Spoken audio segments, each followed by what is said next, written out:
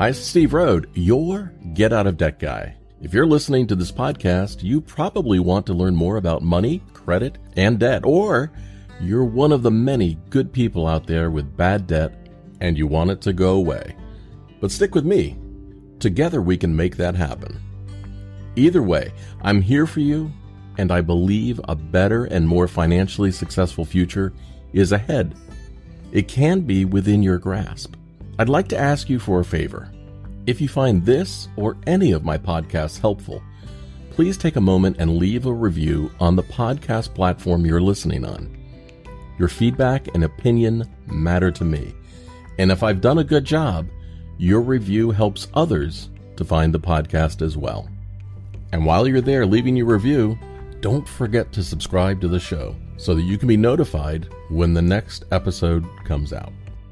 Last piece of housekeeping. If you have a question or comment you'd like to hear on an upcoming podcast, you can leave me a voice message at getoutofdebt.org/message.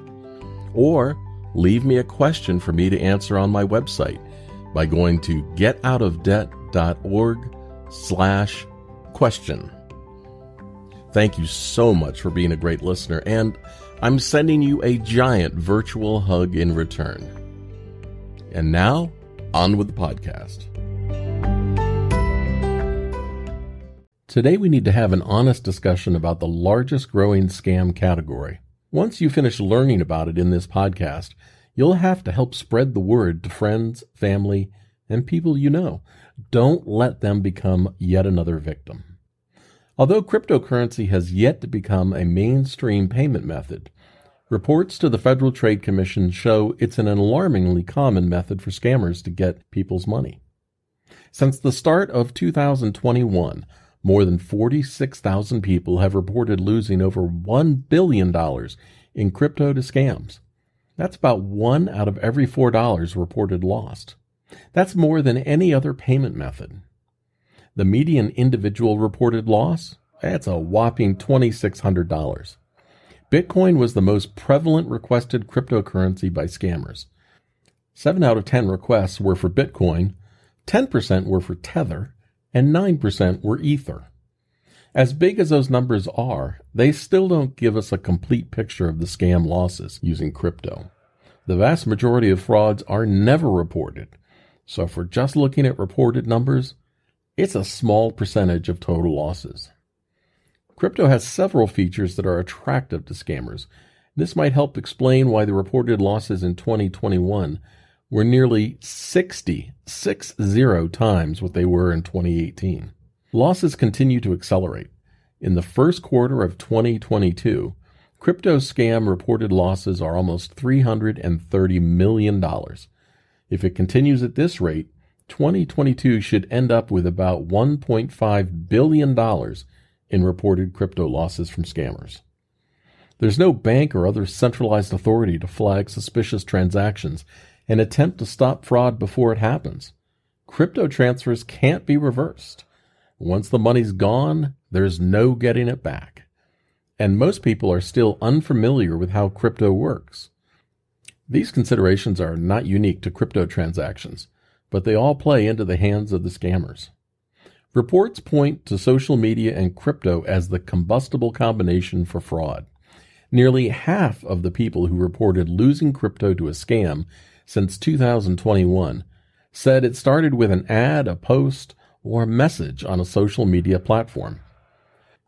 During this period, nearly 4 out of every $10 reported lost to a fraud originating on a social media platform was lost in crypto.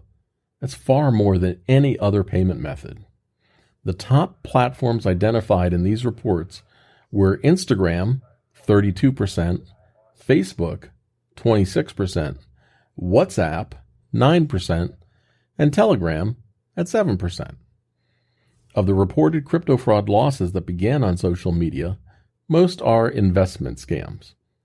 Indeed, since 2021, 575 million of all crypto fraud losses reported to the Federal Trade Commission were about bogus investment opportunities, far more than any other fraud type.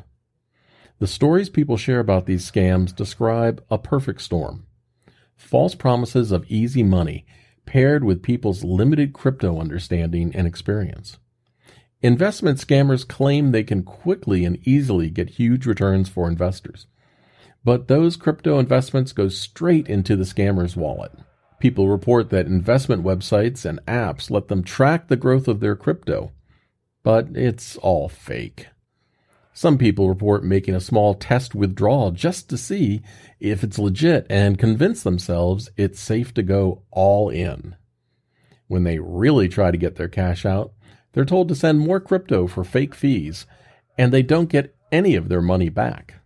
Romance scams are a distant second to investment scams, with 185 million in reported cryptocurrency losses since 2021. That's nearly 1 in every $3 reported lost to a romance scam during this period. And many have an investment twist too. These keyboard Casanovas reportedly dazzle people with their supposed wealth and sophistication. This strategy is called pig slaughtering. Now, pig slaughtering or butchering is a type of scam in which an individual or group puts in weeks or months of work to build a fake relationship with the victim, metaphorically fattening them up for slaughter. The end goal is to get the victim to invest in crypto via either a duplicated version of a legitimate website or by transferring funds to a dodgy wallet address. People who take them up on the offer report that what they really got was a tutorial on sending crypto to a scammer. The median individual reported crypto loss to romance scammers was an astounding $10,000. And here's an example. R's case is notable as she is an IT manager from the San Francisco Bay Area who lost around $1.3 million to the scam after first being approached via LinkedIn. Despite being well-versed in computer tech, R stated the scammer's professional profile managed to win her trust by being listed as an alumnus of the same top tech university she had graduated from. After the conversation moved over to WhatsApp, the scammer worked for a month before finally pursuing R to invest in crypto via a dubious website that swiped her money. Another victim that lost $1.2 million over 2 months wound up in psychiatric care after suffering suicidal thoughts. Business and government impersonation scams are next, with $133 million in reported crypto losses since 2021. These scams can start with a text about a supposedly unauthorized Amazon purchase or an alarming online pop-up made to look like a security alert from Microsoft. From there, people are reportedly told the fraud is extensive and their money is at risk.